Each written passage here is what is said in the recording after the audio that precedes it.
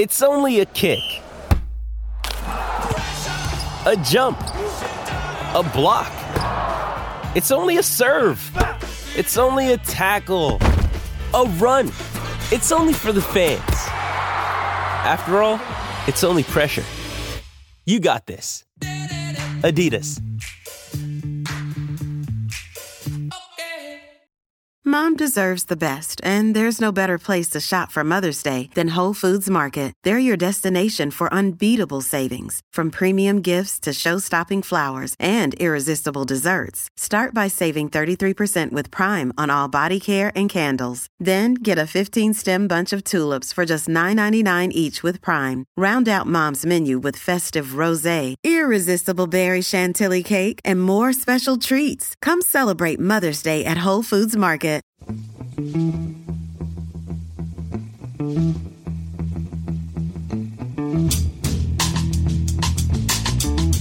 Hello and welcome to The Price of Football, the show that looks at the money behind the beautiful game, a game that seems like a beautiful dream just now. I'm Kevin Day, and of course, talking of beautiful dreams, I'm joined virtually by a football finance expert at Liverpool University, Kieran Maguire. How are you, Kieran? I'm very good, Kevin. Thank you very much. Staying indoors, apart from my daily dog walk. I don't know why that made me laugh so much. It had the word dog in it, and yeah, you are staying indoors, but you're still all over the media, though, aren't you? 10 to 1 in the morning on Talk Sport. Yes. I was asked to speak on the Paul Ross show. Yesterday was the Doncaster Free Press, which for me was a dream come true. To get my name splashed around, and it's Radio Humberside tonight. Oh, you tart! And where's the Baroness while you're talking to Paul Ross at 10 to 1 in the morning? She's strumming. I think she's not impressed with me with me sort of setting up alarm clocks for silly o'clock in the morning. What, you set the alarm clock to get up at 10 to 1? You weren't still up at 10 to 1, surely? No. It's far too exciting a time for me. Really? Oh. Yeah. Now, later in this episode, Kieran, you'll be talking on the phone. It's just you because we had technical issues. You'll be talking to Dover Athletic goalkeeper Lee Worgan about what life is like at the moment for clubs in the National League, the fifth tier of English football. And if we miss watching it, I guess they must really miss playing it. Very much so. Lee was very articulate. I think he was very reasoned in the views that he put forward.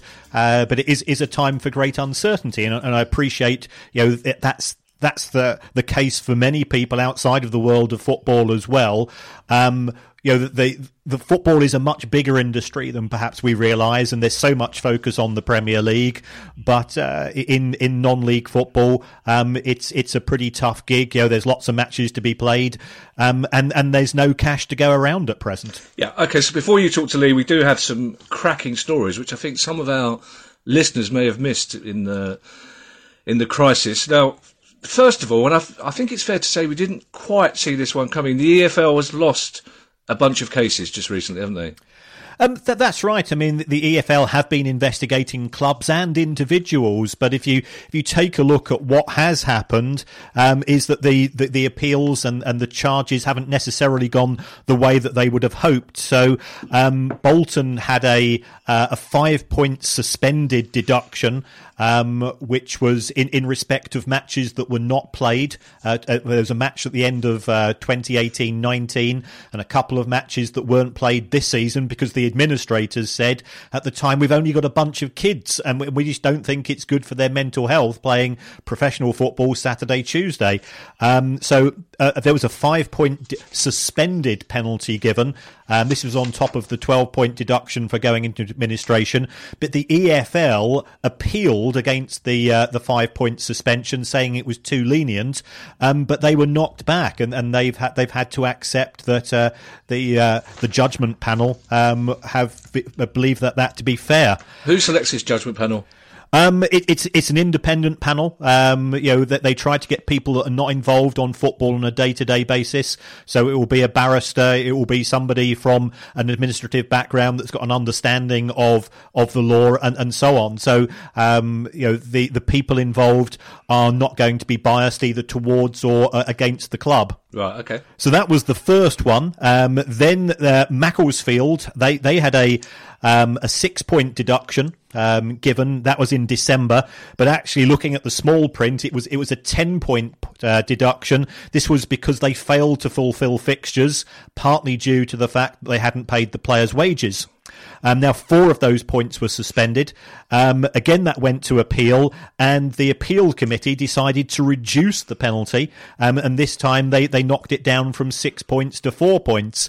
Now, given that Macclesfield are very close to the trapdoor in League Two, this is a significant benefit to them. I think the guy in charge of Stevenage has been very diplomatic in his comments, because Stevenage are the side at the bottom of League Two who are at the greatest risk to be relegated to the National League. But I think Stevenage people aren't happy with the reduction in that penalty. And then finally, a couple of weeks ago, and this came through at 10:30 on a Friday night. This was direct from Sheffield Wednesday. There had been charges against Delphon Chansiri, who's the club owner, John Redgate, who's the finance director, and the former chief executive, Katrina Mir, that they had been charged by the EFL for misconduct. And all of a sudden, apparently, those charges have been very quickly dropped. So I think Sheffield Wednesday fans in particular have seen this as a positive sign, because although there are charges against the club as well as the executives, I think they're drawing a positive viewpoint that if the charges aren't going to go ahead against the people running the club, then they've got a greater chance of being successful in their appeal against the financial fair play penalties, which could be up to 21 points. And I'm sure, therefore, Derby County fans will also be listening to what's happening with regards to these charges and the fact that they have been diluted, because Derby are up on a charge as well. Do you think this is going to make it less likely in future that the EFL will attempt penalties like this if they're going to get knocked back so easily on appeal? Well, I mean, it could be that the EFL might be seeing the 3 which we've discussed to date as pre-season friendlies, and the ones against Sheffield Wednesday and Derby are the big ones that they have done an awful lot of research on. I think both sides feel very confident with regards to what's taken place in respect of the conduct of the club and the people investigating, but I don't think anything can really take place in the future. In the short term, because clearly you can't have a judgment panel conducting itself virtually, when I think both sides of the law will be wanting to put together further documentation, and they can't do that because they can't check out each other's documents, and they can't send things as easy as they would do under normal circumstances. So I think this one might be kicked down the road a bit until some form of normality returns. So glimmers of hope, you say, for Sheffield Wednesday and Derby fans. Charlton Athletic, less so. All was sweetness and light at Charlton Athletic, wasn't it, for about 3 days? And now it's a full-blown civil war. Well, that's right. I mean, the former owner, Roland de Chachelet, he was pretty unpopular with fans. And when the club was sold to was it East Street Investments, there was celebration in the streets of that particular part of South London. There were 2 sort of new owners. One got a guy called Matt Southall, who I think is a former agent, and I think the main money was supposed to be coming from a Syrian investor called Tanoun Namir. Now, I think the first signs that things weren't very great was that Charlton fans were expecting that with the new owners would come an investment in the January transfer window. And that never materialised. And by all accounts, the reason for that was that the EFL were looking for proof of funding coming from Mr. Ninir. And that didn't seem to materialise. So on the back of that, the EFL said, well, we're not going to allow you to sign players because you've not proven that you've got the money to carry the club forwards for the next couple of years. since then, the two people at the top of the club have clearly fallen out, and Mr. Namir started posting some stuff on Instagram, and these were allegedly references to the spending by Matt Southall in terms of some expensive cars, an expensive flat. I think it was £12,000 a month rent being paid for an apartment. And then there's a real ding-dong taking place between the two people involved. Lots of accusations. I think Mr. Southall has now been relieved of his duties as a director, but I think he's trying to appeal that.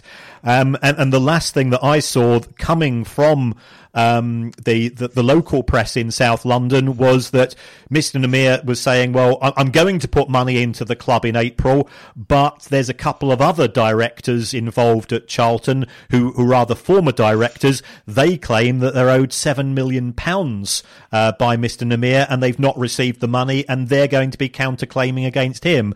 So it's a real hodgepodge that's taking place at present. It just shows you how volatile the finances are in football, Kieran, as we're learning week in, week out. But when this takeover was first happening, and we were talking about how delighted Charlton fans would be to have cast off Du Châtelet, it all seemed to be above board. It all seemed to be that they were following the EFL rules and regulations and fit and proper personnel.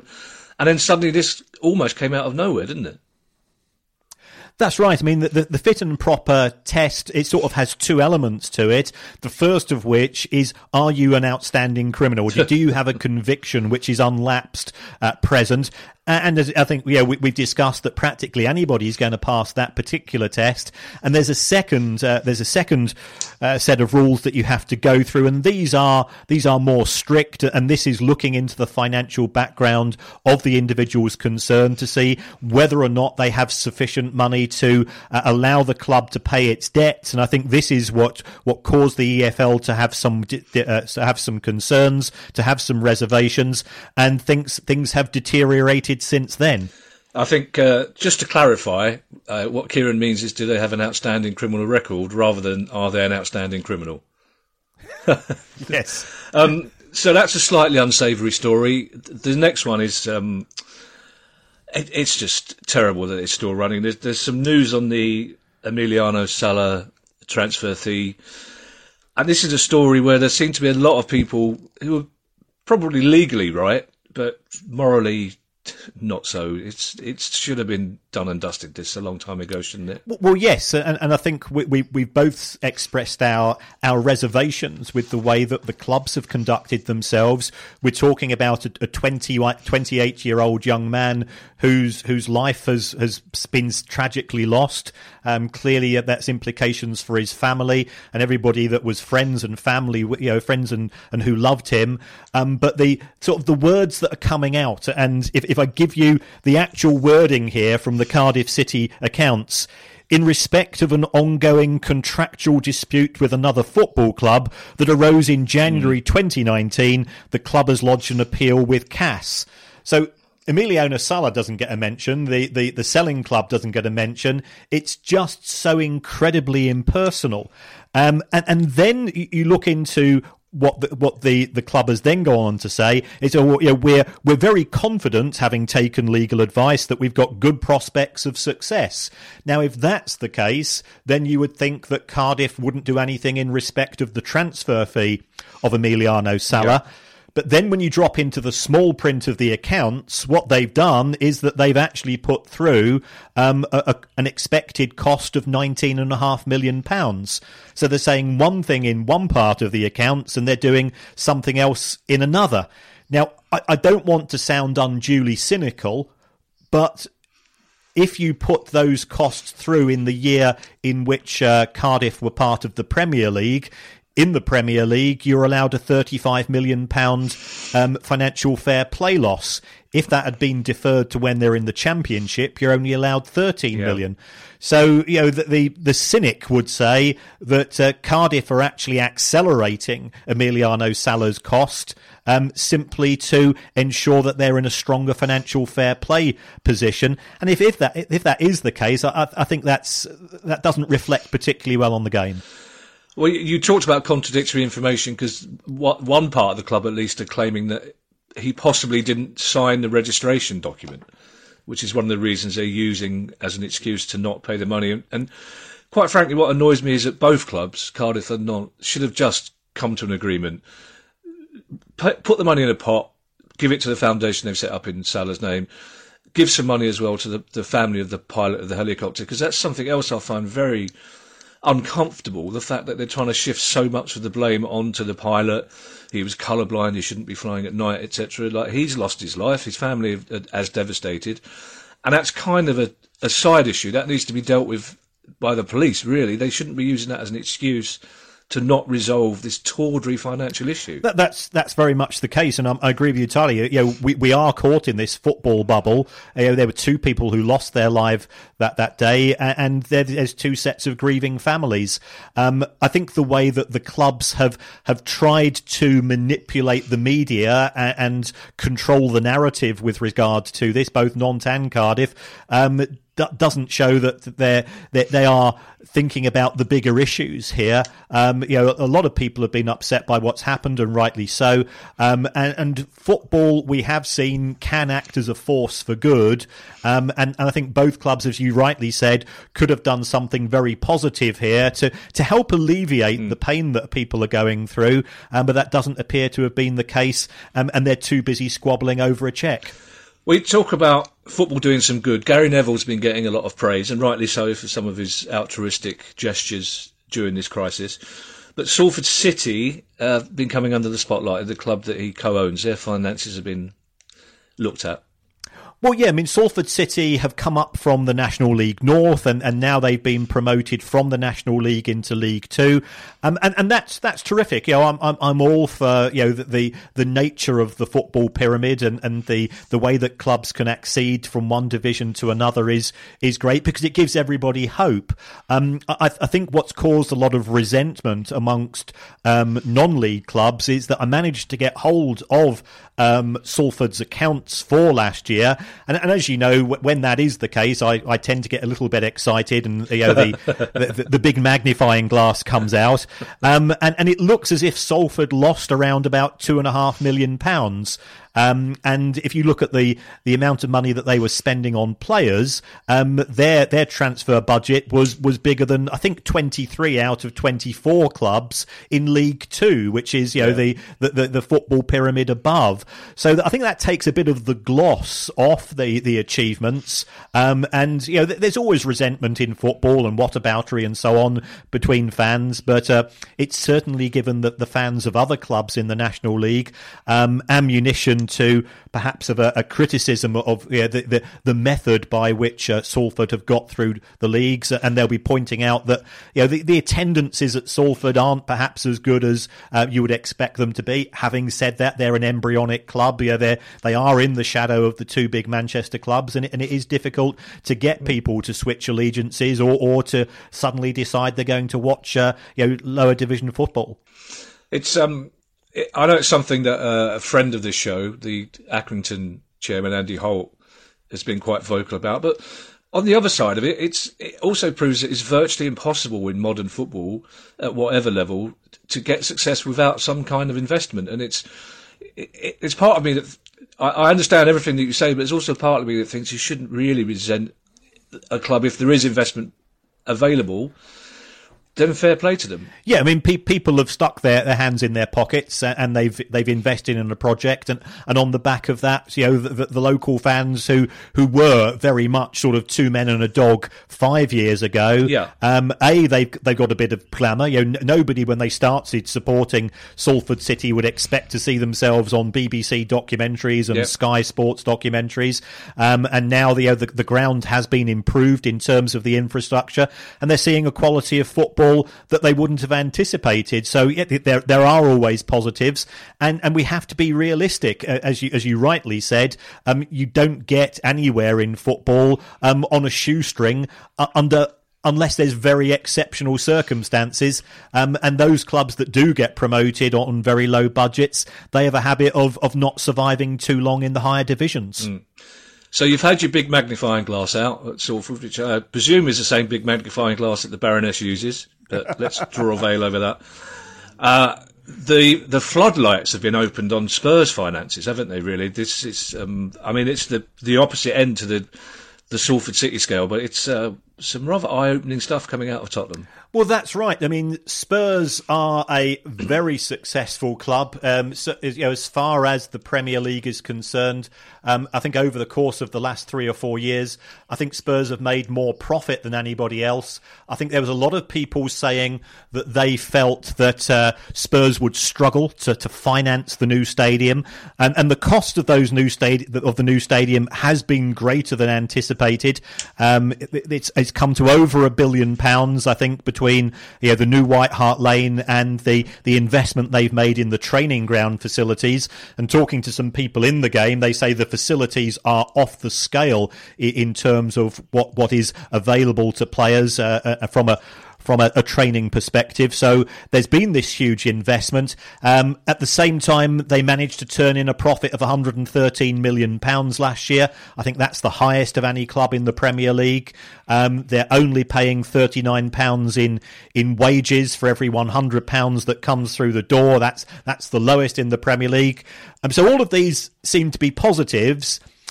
And then we had the announcement that Spurs were going to furlough 550 non-playing staff, and effectively, that they're going to use the taxpayer as a means of funding their non-playing staff. Now, if you then start to crunch the numbers, 550 people, let's say that they're on an average of 30 grand a year, and I don't think that's excessive. You've got lots of people working in the back offices on reasonable but not high income. The furloughing rules are there for 3 months, so that works out as the cost to the club for employing those 550 people is £3.3 million for over a 3-month period. Daniel Levy, who is the Spurs CEO. Now, Daniel is a very, very smart guy. Nobody's denying that. Last year, he got a salary of £3 million, and he got a bonus of £4 million on top of that. So he's now the highest paid executive in English football. His bonus would cover the 3 months, which is effectively going to be paid by the taxpayer. I think a lot of people would be surprised to learn that even at a Premier League club, there are 550 salaried staff. But what surprises me about this is because there are Premier League clubs who are trying, Palace being one of them, to keep paying staff as long as possible. Just in terms of PR, and they obviously don't care. We saw what happened to Mike Ashley and sort of by default Newcastle with what he's been trying to do. And these are the sort of things that fans will remember when this is over, isn't it? Yes, I think Spurs have done what they are legally entitled to do. Of course. And perhaps, again, this is the romantic in us, if other companies of a similar size are doing it, why are we singling them out? Is it because we as fans, we expect more of football clubs than we do if it was a company that was making light bulbs, for example? I genuinely don't know. So is there an element of double standards towards Spurs? But given the amount of money in the very top of the game, and certainly, as people will find out when they listen to our chat with Lee Worgan from Dover, that money does not cascade down into the National League. But there's no resentment from the lower league players, that they accept where they are. I think there's a feeling that Spurs haven't exactly conducted themselves in a very smart manner with the pronouncements that came out from Daniel, because this was on the day that the accounts were published when his £7 million salary or £7 million pay for last year was being touted. At the same time, we can't afford to pay people in the back office. It's not resentment as such. It's disappointment, and it's the hope that anybody who has that sort of money available would act in a more altruistic fashion is what it is. When my industry, the entertainment industry, the Edinburgh Festival has been cancelled today, people will be struggling for a long time, and you'd like to think that people who are not struggling financially would do as much as they possibly can. So it's not just Tottenham Football Club. I've got a great deal of respect for Spurs. They're a fine club. It's any organisation that acts in the same way, especially, as you say, on the day they announce how much money they've actually got. Yes, I think it's it's poor juxtaposition of two events. Yeah. And they've not come out of it very well. And it does allow the people that like to have a pop at football clubs, it's just giving them free ammunition, because there are far wealthier organisations in the world than football clubs who are making an absolute fortune out of the pandemic through short selling, through manipulation of prices of commodities and gouging prices for drugs and things of this nature. We do live in this football bubble, but have a little bit more forethought if you are going to be doing something of this nature on the same day as announcing £113 million worth of profit. Yeah, and at the other end of the economic scale is Dover Athletic in the National League. Because of technical issues, which my son wouldn't wake up to fix, Kieran spoke to Lee Worgan from Dover Athletic alone. And let's have a listen to that interview now. Your brain needs support, and new Ollie Brainy Chews are a delightful way to take care of your cognitive health. Made with scientifically backed ingredients like Thai ginger, L-theanine, and caffeine, Brainy Chews support healthy brain function and help you find your focus, stay chill, or get energized. Be kind to your mind and get these nootropic chews at ollie.com. That's OLLY.com. These statements have not been evaluated by the Food and Drug Administration. This product is not intended to diagnose, treat, cure, or prevent any disease. Many of us have those stubborn pounds that seem impossible to lose, no matter how good we eat or how hard we work out. My solution is PlushCare. PlushCare is a leading telehealth provider with doctors who are there for you day and night to partner with you in your weight loss journey. They can prescribe FDA-approved weight loss medications like Wegovy and Zepbound for those who qualify. Plus, they accept most insurance plans. To get started, visit plushcare.com/weightloss. That's plushcare.com/weightloss. Hey, it's Ryan Reynolds, and I'm here with Keith, co-star of my upcoming film, If, only in theaters May 17th. Do you want to tell people the big news? All right, I'll do it. Sign up now and you'll get unlimited for $15 a month and 6 months of Paramount Plus Essential Plan on us. MintMobile.com/switch. Upfront payment of $45 equivalent to $15 per month. Unlimited over 40 gigabytes per month. Face lower speeds. Videos at 480p. Active Mint customers by 531.24 get 6 months of Paramount Plus Essential Plan. Auto renews after 6 months. Offer ends May 31st, 2024. Separate Paramount Plus registration required. Terms and conditions apply if rated PG.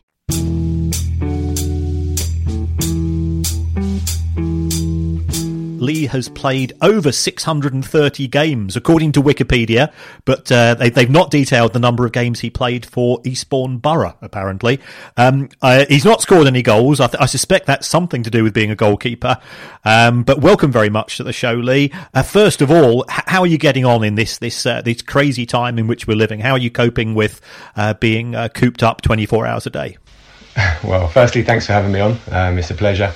It's difficult. I'm sure how everyone's in the same position, but you've just got to try and stay positive and get through it and utilise that one bit of exercise a day that you're allowed. And I've tried to see it as I wouldn't have had these few weeks initially before, so I get to spend time with my daughter that I wouldn't have had.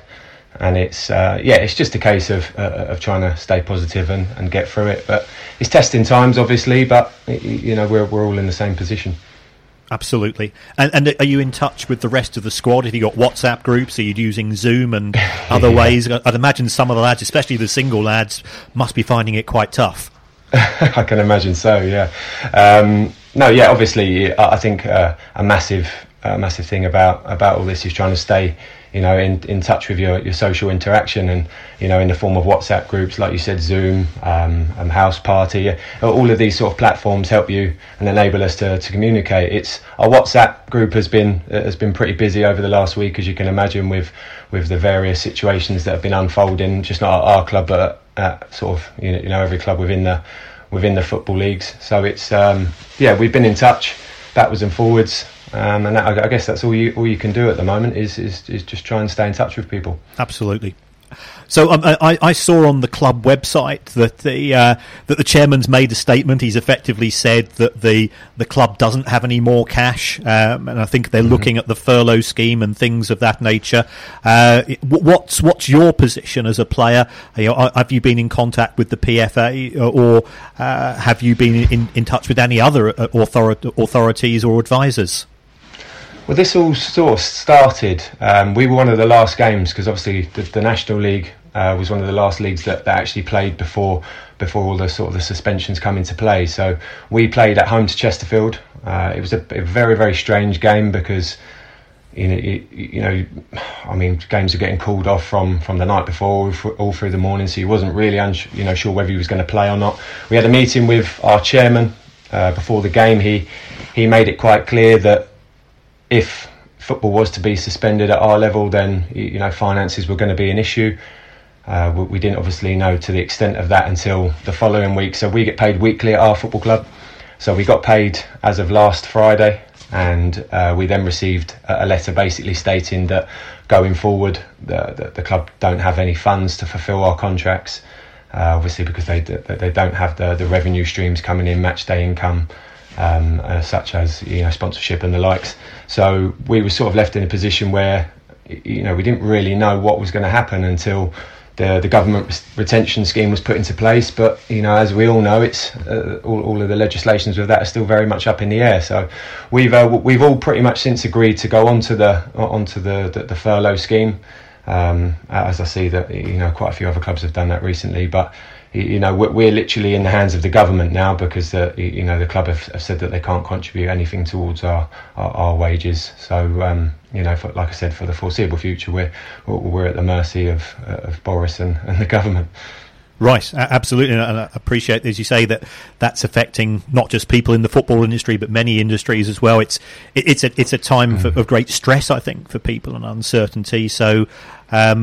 Have you been in contact with the PFA? Have they been in sort of advising the members, or have you just sort of been dealing directly with the club itself? We've done a lot of both, really. There was myself, the management staff, our captain Kevin Locko, and our vice captain Michael Woods, who we had a Zoom video call with the chairman, and again he made it quite clear that all of the details that he said before the game against Chesterfield were going to happen. The finances weren't there. He was looking into the scheme. This was last week. And so he did tell us, whoever of us that are PFA members, because obviously the PFA only really look after the Premier League and the EFL clubs. We're, as a National League club, even though we are full-time, we're pretty much left, to fend for ourselves in terms of player rights and such. So those of us that have been members in the past, the PFA have been excellent. I must say they've been very, very good in terms of any sort of contractual sort of information that they can give us, and what really what way to go with this. And then obviously others have taken advice, other legal advice. I'm in quite a fortunate position. My wife's a lawyer, so she's had a little look through what the documents are that we've been asked to sign. But again, it does boil down to the fact of if the club's got no money and they're not in a position to be able to pay you, then again you either have to sign the furlough scheme or you risk running with no money for however long that'll be. Yeah, I mean, that sounds a very practical approach that you're taking, and we hope best luck that it does get sorted out. I think everybody's hoping for some sort of recommence. Life is going to recommence at some point in time, but none of us know when that's going to be. I've noticed, and clearly the FA have made this very big announcement that all leagues below the National League are now scrapped. Do you have friends and colleagues who are in that position? Do you know what their reaction is, and what would you say if the National League itself, in terms of this season, was scrapped? I mean, looking at Dover's position, you're not out of the playoffs in terms of if you get a good run of results. So how do the players feel about the announcement from the FA? Well, I mean, firstly, I'd like to say I wouldn't want to be in the position of having to make the decision. Obviously, it's no one's. This is an unbelievable situation that everyone finds himself in. I do think it was probably a bit hasty of the FA to completely expunge all the divisions. I've played at lower down the pyramid, the non-league pyramid. I've played at those levels, and I think it was a bit hasty, like I've already said. I've got friends who managers are in varying levels. So I've got a manager who I know very well, who I speak to quite often. His club are top. They're 6 points clear with 2 games in hand. They've invested a significant amount of money for the level that they're playing at in terms of wages, travel, and everything that they've put into it. To suddenly see their season written off And I believe it was written off without even any form of consent. They just received an email saying that their league was no more. So I do think that was all done far too quickly. And I do think that if they were to do it at our level, I think there would be some serious ramifications of that, because obviously you've had Notts County come down, who I believe are third. Barrow, who in my opinion deserve to go up, who are top. Would they not go up? Would they lose out on close to £1 million of income from getting to the Football League, or do the Football League allow them? I think there's just so many unanswered questions, and I think whatever decision's made, I don't think anyone, not everyone's going to be happy with it. No, I mean, I agree with you entirely that there's bound to be winners and losers. I mean, I think in the case of Barrow, I think the least that can be done would be promoted, because that at least would take the EFL back to having 92 clubs. But the clubs that would be due for a playoff place, and I look at all of the numbers in the clubs, and you've got clubs in the National League that are losing £2.5 million a year. And for that to be the case when they put all of that amount of effort in, and also from the players' point of view, you invest all that time in training. Many players are working part-time, and then they're sort of switching lives. They're giving up their evenings to go to training as well. For all of that to be suddenly taken away would seem to be very harsh. Yeah, I think so. I think it really, it's extremely harsh. You've probably got some goal scorers there who have scored goals this season that, of numbers that they would never reach before, and all of a sudden all them records are out of the window. Like you said, you've got clubs who are going to lose a significant amount of money.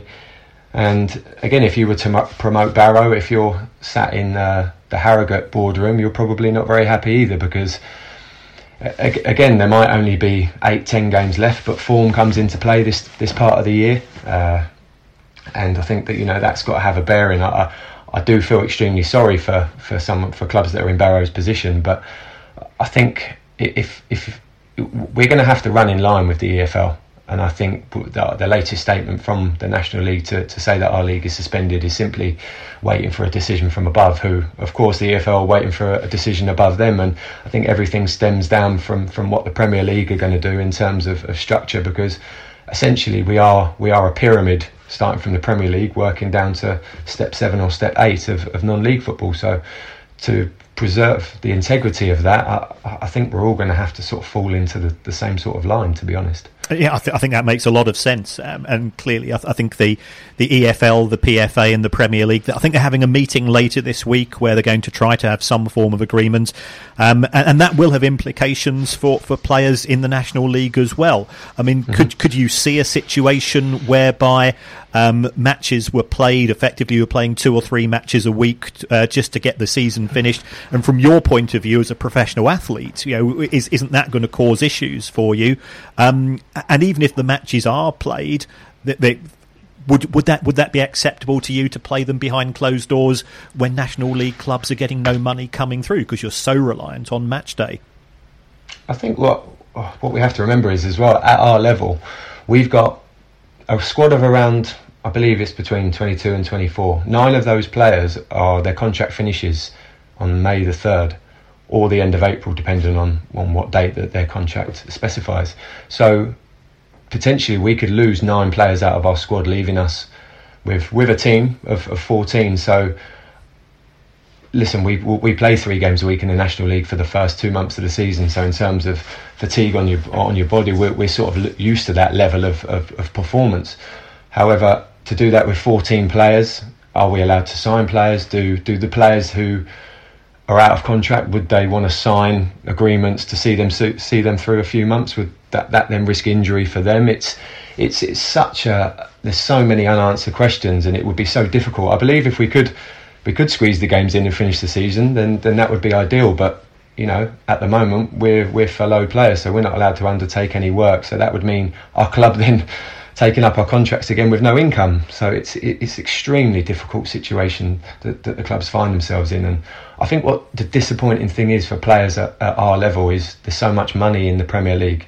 It's probably, if not, well, you'll know more than myself, probably the richest league in the world. And to see none of that funding sort of be put in place, and hopefully that might do, then to put in place to sort of help us over these few months, it's quite saddened to see, because I mean, I looked at it this morning to see the amount of players that have come through the non-league pyramid to go on and not only play in the Premier League but be England internationals, and I think that's forgotten by the Premier League clubs and the Premier League supporters, and we're sort of again left behind a little. Yeah, I think that the points you make are very valid. I mean, I've got the numbers in front of me. The Premier League wage bill last season was over £3.1 billion. So that's a lot of money, and the clubs themselves made over £5 billion. You drop down into the National League, and everybody wants to get as high as they can. And I don't think you as a professional, you don't begrudge the players in the higher leagues earning the amounts of money that they do, but it does seem pretty harsh that there does appear to be a lack of support for the pyramid, and the whole point about a pyramid is that the bottom of the pyramid supports the next tier up, and so on. And you'd expect, in an ideal world, for some of that to flow back down. You would hope so. I don't begrudge anyone earning the money that they do.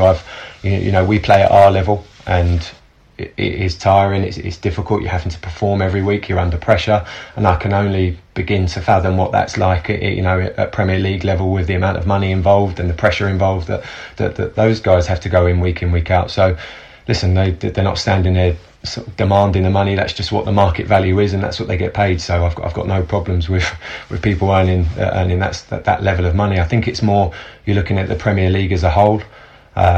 If we were to just go through a few of the players, Jamie Vardy, Chris Smalling, Joe Hart, Mikel Antonio, James Tarkowski, Yannick Bolasie, these are all players that have benefited coming through the non-league pyramid and gone on to play in the Premier League. And if, for whatever reason, this government retention scheme doesn't help our level and the money doesn't filter down from the Premier League, you're going to see that those avenues closed. So that will be really, really disappointing to see, because we're not just a level that support the Premier League in terms of some players. I mean, at our club, we have a very good relationship with Tottenham. So what we have had in place is almost like a work experience scenario where the players come in and they train with us to get away from their multi-million-pound training complex and come and train at our training ground, where things are, as you can imagine, extremely different to that. So it's, there's so many relationships that could go south if there's no support in that manner. I think you'll get the support of everybody that listens to the show in what you've just said, Lee. So I'd just like to thank you very much for coming on. B, to wish you and your family to stay safe, stay indoors, and I hope none of us catch this accursed disease. And from an outside observer's point of view, just hope you get back to some form of normality and manage to complete the season for you and yours and carry on your career. No, let's hope so. I really appreciate you having me on, and obviously stay safe, and to you and your family in these times. Cheers, Lee. Thank you very much. Thank you. So it's fascinating stuff, Kieran. I mean, what sort of vibe did you get about his mood and about how this will all unfold? Well, Lee was very positive. I think he was very realistic. He as he's played over 600 games in football, so I think he's seen the good and the bad in the game. I think he just reflected the club itself. Whether it should pay, it physically couldn't pay, because in the National League you've got nothing coming in apart from your match day income. So no matches means that there's no money for not just the players. There's no money for the programme seller. There's no money for Doris the tea lady, and so on. I thought he gave an excellent representation of where he is, and also I think what was very good, the importance of the football pyramid to the game as a whole. Also indicates as well, we were talking about this before we actually started recording, because you and I have a hinterland. We have a chat before we start recording, don't we? I like to know what's happening outside your window, in your Disneyland countryside paradise. You like to know how many cars are going past my inner city. What I think we're forgetting, all this talk about the Premier League last week, the EFL talking about taking teams off to remote training camps so the season can be finished, and Sky will film it and there'll be a game every 3 hours. It will take 4 weeks after this ends for the players to get fit again, is what people are forgetting.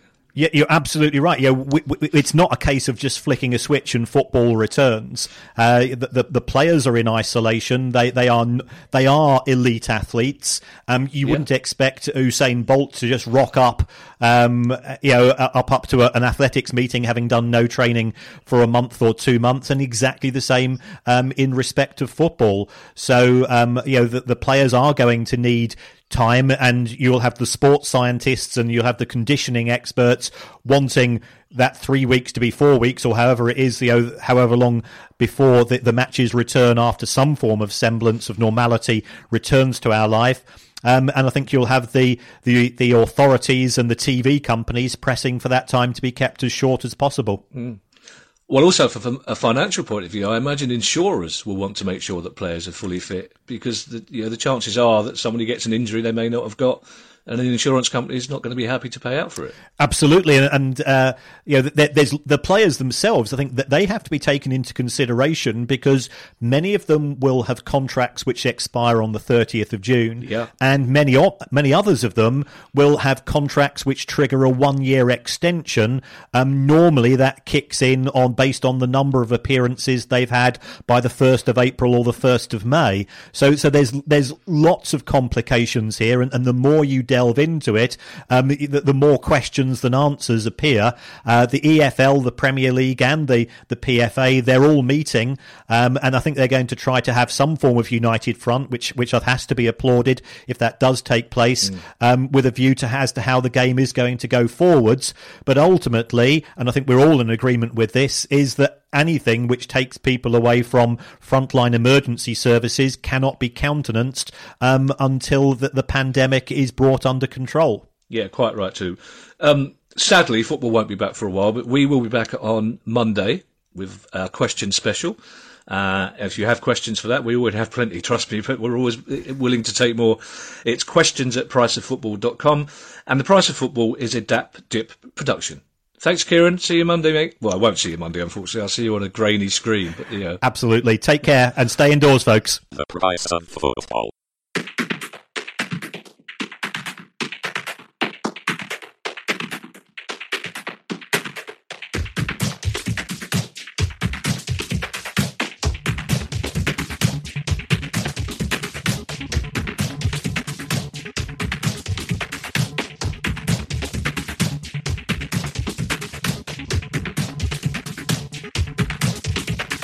The Price of Football.